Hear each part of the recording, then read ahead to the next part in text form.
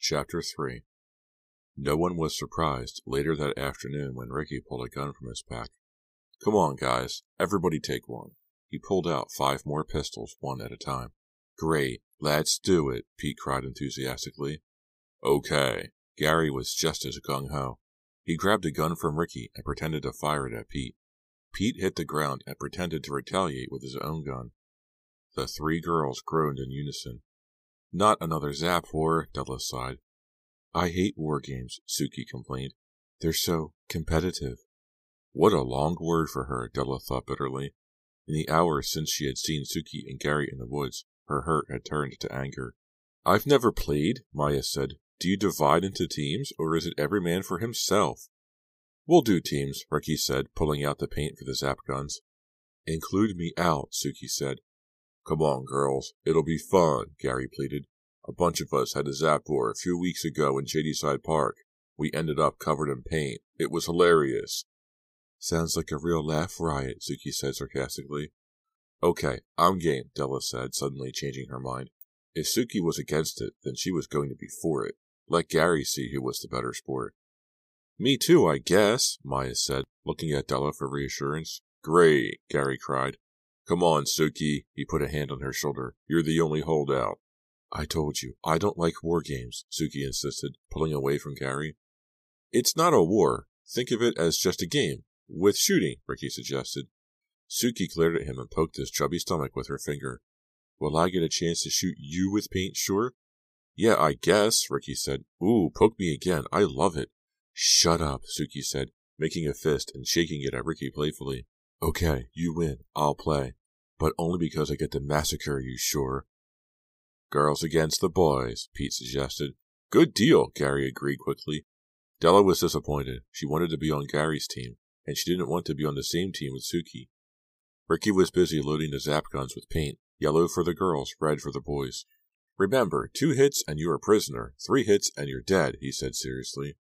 I should have known you were bringing these, Pete said, rolling his loaded gun around in his hand. Your backpack was so much bigger than everyone else's. I bring them everywhere, Ricky said. I brought them to my cousin's wedding. How long are we going to play? Maya asked, looking at her watch. Not when it's dark, are we? We'll have creamed them by then, Suki said, taking her loaded Zap gun from Ricky. She squirted a stream of yellow paint into the air. Ricky glared at her. Just testing, she said. No shooting for 10 minutes, Ricky said. That gives us time to scatter and take positions. Zap wars were the only times Ricky was ever serious. Della decided she liked him better this way, not cracking horrible jokes, not trying so desperately hard to be funny. Unfortunately, according to Gary, Ricky wasn't too good at the game. He made too big a target and was always getting hit. A shadow passed over the campsite. Della looked up at the sky. A few puffy gray clouds interrupted the clear blue. The air suddenly got colder. The boys left camp first, traveling south in a group. The girls decided to wait a few minutes and then go west. Then they'd split up and circle in on the boys. After the boys left, laughing and joking, Suki changed into an olive green sweater, saying it was better camouflage. Wow, another big word. 2 in one day, Della thought. She had never liked Suki. Actually, she had never thought much about her at all. They didn't hang out with the same crowds, but now Della had plenty of reason to think about Suki and plenty of reason to dislike her. Or was she being unfair? She had broken up with Gary after all. Sort of. Come on, let's get going, Maya said. The pistol looked really big and out of place in her little hand. They started walking together into the woods. This is kind of sexy, Suki said. Huh? Sexy? Della didn't get it. Yeah, you know, hunting and being hunted. Oh. It's kind of exciting, Suki said, carefully stepping over a fallen tree limb. A gust of wind made the new green leaves on the trees whisper and shake. A large cloud rolled over the sun, and the woods suddenly grew dark. Is the paint washable? Maya asked. Her enthusiasm was short-lived. She sounded like her old worried self. Yes, of course, Della said sharply. Ricky told us it was washable. It'll come right out. Maya looked at her, recognizing the impatience in her voice. Della reminded herself that it was Suki she resented. She shouldn't take it out on Maya. Let's split up here and circle around, Suki said, gesturing with the large gray pistol. Okay, Della agreed quickly. She realized she was looking forward to being on her own, away from everyone. How do I find you if I get lost? Maya asked, tugging at the sleeves of her sweatshirt. Walk away from the sun, east, and you'll be heading back toward camp, Della advised. Maya looked up at the sun as if to make sure it was still there. Okay, see you later. She turned and walked off slowly through the trees, holding the pistol in front of her. Listen for footsteps, Della called after her. No one will be able to come up behind you without making loud footsteps. Thanks, Maya called back. She's such a little girl, Suki said quietly. She didn't say it scornfully, but Della didn't like the idea of Suki putting down her friend. She's okay, she told Suki, sounding angrier than she had intended. Gary's really nice, Suki said suddenly. Della wasn't sure she had heard correctly. Suki was staring into her eyes, as if searching for a reaction. Della forced her face to go blank. She wasn't going to give away her feelings to Suki so easily. You broke up with him, right? Suki asked. But before Della could answer, and what would she answer, Suki headed off into the woods, pushing tall brambles out of her way so that she could pass through, her white Reebok high tops crunching over the dead leaves. Della leaned against a smooth white tree trunk, watching Suki until she disappeared into the woods. What was she trying to prove, anyway? Was she trying to excuse her moving in on Gary so quickly? Was Suki challenging her? Was she trying to be friendly? Was she making fun of her? Della wandered in the general direction the other two girls had gone. Her mind was spinning, trying to figure out what Suki had intended with her surprising, casual remarks. She didn't really pay attention to where she was going. She completely forgot about the large plastic gun in her hand, the gun she was supposed to hold at the ready in case she came upon any of the boys. The crunch of a footstep brought her back to reality. She spun around and ducked as a spray of red paint flew over her head. She dropped to her knees, raised her pistol, and fired without aiming. Hey! She heard Ricky shout. Peering through tall weeds, she saw him rubbing at a splotch of yellow paint on his sweatshirt. Missed me! She yelled, laughing. Keeping low, she darted to the left and ducked behind a broad tree trunk. Lucky hit! Ricky shouted, running toward her at full speed. He fired, sending a stream of red paint up into the air. It died before it reached the tree. Della fired back once, twice, missing both times. Then she took off, running along a narrow path through the fir and pine trees. She turned back in time to see Ricky, the splotch of yellow paint bright on the front of his dark sweatshirt, fall to a low stump and go sprawling face forward into the dirt. His zap gun bounced out of his hand and over the ground. With a triumphant smile on her face, Della turned off the path and kept running. She pushed branches and brambles out of her way, moving at top speed. This was fun, she decided. Ricky would never find her now. Suddenly, the clouds thickened and covered the sun, making it nearly as dark as night in the dense woods. Screeching birds circled, then settled onto high tree limbs. The wind swirled dust and dry leaves around her sneakers. She shivered, realizing that she hadn't kept track of the direction she was heading in. Where am I? She looked to the sun to gauge her position, but the dark clouds blotted it out almost completely. Some great advice I gave Maya about watching the sun, she told herself. Poor Maya was probably lost, too. Hey, Maya, she called aloud. She didn't care if the boys heard her or not. There was no reply. Maya, Suki, can you hear me? No reply. The birds suddenly became silent. It was eerie, Della thought, as if someone had just turned them off, like turning off a TV set. The silence was strange, unnatural. Now, don't start getting morbid, she scolded herself. The wind shifted direction. A branch cracked somewhere behind her. She jumped as it hit the ground with a loud thud. She spun around, thinking someone was there. Maya? Suki? Where were they? She turned and started walking back to camp. She wasn't sure it was the right direction, but it felt right. She had a pretty good sense of direction. Of course, she'd never been alone in the middle of the woods before. There was one good thing about being on an island. The woods wouldn't go on forever. If she kept walking in a straight line, she'd eventually come out of them. But was she walking in a straight line? She couldn't tell. The terrain sloped up, then down again. She realized she hadn't walked here before.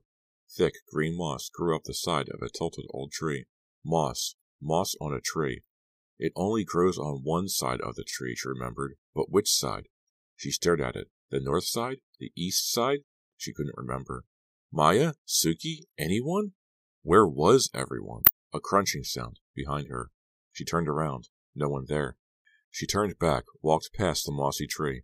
The ground was hilly now, the inclines growing steeper as she walked. Another crunching sound. Then another. Someone was definitely following her. She didn't turn around.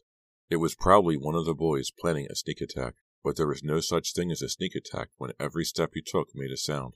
What should she do? Count to 10, spin around, and fire. She walked on, stepping through tall ferns bent low in a strong wind. 3, 4, 5. The footsteps behind her were louder. Whoever it was coming closer. 8, 9, 10. She whirled around, dropped to her knees, and pulled the trigger. A stream of bright yellow paint flew through the air, splattering leaves and tree trunks, dripping down onto the dark ground. A squirrel turned and darted away, making loud crunching sounds over the leaves as it ran. A squirrel. It was only a squirrel. She laughed out loud and sent another spray of paint high into the air. She had been followed by a squirrel, and she had shot at it. Good move, Ace. Guess I'll show him not to mess with Della O'Connor. She fired another shot at a tree trunk, missing by nearly a foot. It was really dark now, but she didn't feel bad. The squirrel had cheered her up. She wasn't afraid anymore. It was silly to be afraid. What was there to be afraid of? She eased herself down a steep slope and began making her way across a flat area, the ground thick with fragrant pine needles and dried-up pine cones. Suddenly, just a few feet ahead of her, someone stepped quickly out from behind a tree. Pete? Gary? She stopped short. It wasn't one of her friends. It was a man she had never seen before, and he was moving toward her very quickly. Chapter 4. He stopped a few feet in front of her, his hands in the pockets of his brown leather bomber jacket. His hair was sandy-colored, cut very short. He smiled at her. He had a nice smile, she thought. In fact, he was really handsome, movie star handsome. She realized she was holding her breath. She let it out quickly. Her heart was pounding. "Hi," she said weakly. "You scared me. I didn't—" His smile didn't fade. His dark eyes looked her up and down. "Sorry, you scared me too." His voice was smooth, mellow. She guessed he was about 21 or 22. "I didn't expect—" "Me either," he said, shrugging, with his hands still in the jacket pockets. "He's really cute," she thought. "What a smile!" "What are you doing here?" she blurted out. Then she quickly added, "I was looking for my friends. I seem to be lost. I mean, why was she telling him this? Lost?" That seemed to amuse him. His smile grew wider, revealing straight, white teeth. He removed a hand from his jacket and swept it back over his short hair. "Are you lost too?" she asked. He laughed quietly to himself. "No, I don't think so." "Oh. Then why was he here in the middle of Fear Island by himself?" "You from Shadyside?" he asked. "Yeah, I'm on an overnight. We're camping out." "Are we?" he laughed. He's the most handsome guy I've ever seen, Della thought. Look at those dimples when he laughs. He really could be a model or something. "Are you camping out too?" she asked. "Sort of." He was obviously playing a game with her, deliberately not telling her why he was there. "Like to answer questions?" she asked teasingly. "Sure, ask me anything." "Want to know my social security number?" His eyes grew wide as he challenged her. "No, I just—" "Want to know my height and weight, my shoe size, my mother's maiden name?" He was talking rapidly, excitedly. She couldn't tell if he was joking or not. "Yeah, I think that would be very interesting," she said, making her own joke and watching to see his reaction. He laughed. It was a warm, reassuring laugh. She felt drawn to him because of his laugh, because of his dark eyes, because of his clean, good looks. "So, why are you here in the middle of the woods on Fear Island?" she asked, leaning against a narrow tree trunk. "Well, I came back, you see," he started. "Back from college?" "Yeah, right, back from college. I go to BU, up in Boston." He kicked at a thick, upraised root that curled along the dirt. "But it's awfully early for school to be out," she said. "Well, yeah, it's not out. I'm here on kind of a project, about trees." He patted the trunk of the tree he was standing next to. "Lots of trees to study on the island. I'm doing my paper on tree reproduction." "Reproduction?" He grinned. "Yeah, you know what that is, don't you?" They both laughed. "That sounds very interesting," she said, staring into his eyes. Why did she feel like flirting with him? She didn't know a thing about him. She didn't even know his name. "I'm Della. What's your name?" "Della? That's funny. That's my name, too." "Oh, get real." "No, I mean it." He raised a hand as if swearing he was telling the truth. He came a few steps closer. He was standing right in front of her now. "I like your jacket," Della said. She reached out and touched the sleeve. "Real vinyl?" He laughed. "You're very funny." His eyes peered into hers as if you were looking for something there. A sense of humor is important, don't you think? I think so. Some people don't have a sense of humor. How do you deal with them, What can you do about it? Sometimes it's the only way to reach someone. When you want to reach someone and they don't know where you're coming from. Follow my meaning?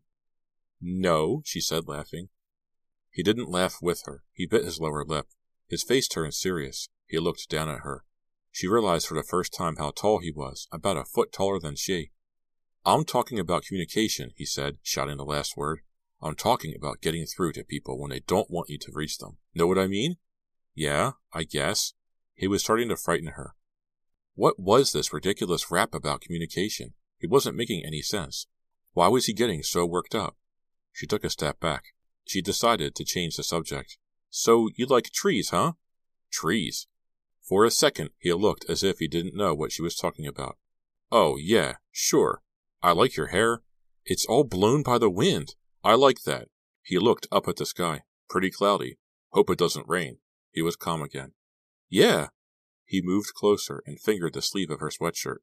"Nice sweatshirt," he said. "It's real final." She could feel his breath on her neck. She stepped back, but he didn't let go of her sleeve. "I guess I should get back." "Back?" "Back to my friends. They're probably wondering where I am." "Where are you?" he asked. It didn't exactly sound like a joke. There was something unpleasant about the way he said it, something threatening. "My friends. I have to get back to camp." "Send this girl to camp," he said, unsmiling, staring into her eyes. She noticed for the first time that he was sweating. How weird, she thought. It's too cold to be sweating like that. His leather jacket can't be that warm. "Nice to meet you, Della," she said, trying to keep it light, but now eager to get away from him. He didn't say anything. He stood staring at her, expressionless. He seemed to be thinking hard, concentrating on something. "Are those real gold?" he asked, reaching for one of her hoop earrings. "I don't know," she said, quickly backing away from him. Suddenly, he grabbed her hair and held it tightly, pulling her head back. "Hey!" she cried. "What are you doing?" "I guess they are," he said. "Solid gold. You're a real princess, aren't you?" "No, let go." She tried not to let her panic sound in her voice, but she couldn't help it.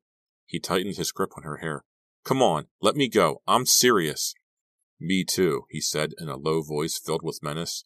Still pulling her hair with one hand, he grabbed her arm above the elbow with his other hand and pulled her against him. She could smell the leather of his jacket, the leather smell mixed with sweat. "Hey, stop," she pleaded. "You're hurting me." "Sorry, princess." He tightened his grip. She tried to pull away from him, but he was too strong. He dragged her up a brushy slope. At the top, she looked down into a deep ravine. "What do you want?" she cried. "What are you going to do with me?" Chapter 5. Still holding her tightly with one arm, he unzipped his jacket. It was one of the loudest sounds Della had ever heard, and the most frightening. "Pete! Gary!" she screamed. He laughed quietly to himself.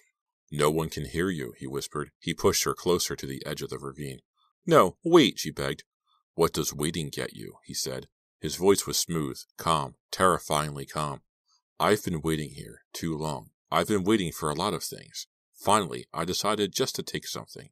Something for me. Know what I mean?" He was talking rapidly again, crazily, his eyes wild, spraying her with spittle as he leaned in close to her face. "Just let go of me," she said, forcing her voice not to tremble. "I won't run away, I promise." "I don't ask a lot, but I want something," he continued, ignoring her request. "That's what I told the old man, but he wouldn't listen. I couldn't communicate, see? That's what we're talking about, communication. I found a way to communicate with him, okay? I found a way, but it didn't do him any good. I mean, you don't learn a lesson if you're dead. Know where I'm coming from?" Yes? Please let go." "You don't know what I'm talking about, do you? Well, you'd better not. Just play dumb, okay? Okay? You like me, I can tell. I think I can communicate with you." "Yes? Yes! No, you're hurting me!" Breathing heavily, his chest heaving, he loosened his grip a little. Backing away, Della saw the silver chain around his neck, 3 silver skulls hanging from it. "Oh!" she gasped. They were so ugly, so realistic, so evil-looking. He stared into her eyes. He seemed to be trying to read her thoughts. "What do you want?" she asked. He didn't reply. He didn't blink. His silence was scarier than his wild talk. She suddenly remembered the Zap gun. She had shoved it into her back jeans pocket. She reached for it now, felt the barrel first, then grabbed the handle. She jerked her arm back, raised the gun, and fired. A spray of yellow paint shot onto his forehead. He sputtered, surprised, then cried out angrily and let go of her to wipe his forehead. She took off, racing, stumbling, flying along the ground. Where was she going? She didn't know. She didn't care. She was getting away. She tripped over an upraised root, but climbed quickly to her feet. She was running blindly now, thick foliage rushing by in a blur. and he was right behind her. He lunged. His arms went around her legs. He tackled her. She hit the ground hard. Her knee throbbed with pain, which shot up through the rest of her body. His arms circled her waist. Before she even realized she had been recaptured, he had pulled her to her feet. Angrily, he gave her a hard shove. He grabbed the zap gun from her hand and shoved the barrel into her back. "Let me go! Let me go!" she wailed. He stared at her, struggling to catch his breath, perspiration dripping down his forehead, down his smooth cheeks. He pushed her ahead of him, back up to the top of the ravine. She struggled to break away, but he held on tightly, bending her arm behind her, poking the sharp nose of the zap gun into her back. At the top of the ravine, he stopped. He grabbed her by the shoulders and shook her hard. "You shouldn't have done that," he growled. As he brought his face down closer, she pushed back both hands and gave him a fast, hard shove with all her might. His eyes opened wide in surprise as he lost his footing. "Hey!" He tumbled backward. His feet flew out from under him as he began to topple down the side of the steep ravine. His hands, desperately reaching for something to stop his fall, grabbed only air. She closed her eyes. She heard him scrape against the ground, once, twice. She heard him cry out. She heard a thud, a groan, and then silence. It took 3 or 4 seconds at most. It seemed like a year. She opened her eyes. Everything seemed so much darker. The trees, the ground, the sky. She took a deep breath and held it. Sometimes that calmed her down. This time it didn't work. Her first instinct was to run, but she knew she couldn't run away until she had looked down to the bottom of the ravine. The ground seemed to tilt. The trees seemed set at strange angles, warring with each other. She shook her head, trying to shake away the dizziness. She looked down the ravine. It wasn't as deep or as steep as she had imagined. He was lying at the bottom, his body twisted, his head in such a weird position, as if it had come off and been carelessly replaced by someone who didn't know which way a head was supposed to fit. She took a couple of cautious steps down the slope. He didn't move. His mouth was opened wide. His eyes were closed. His head was bent nearly sideways. It appeared to be resting on his shoulder. No! Had she broken his neck? She felt sick. Everything started to spin. She sank to the ground and waited for the woods to stop moving. What should I do? She wondered. This isn't really happening, is it? Her mind was spinning faster than the trees. She wanted to wake up and forget this dream. She wanted to run away. She wanted to stop the panic she felt. If only she could think clearly. Before she realized what she was doing, she was on her feet, tumbling and sliding down the side of the ravine.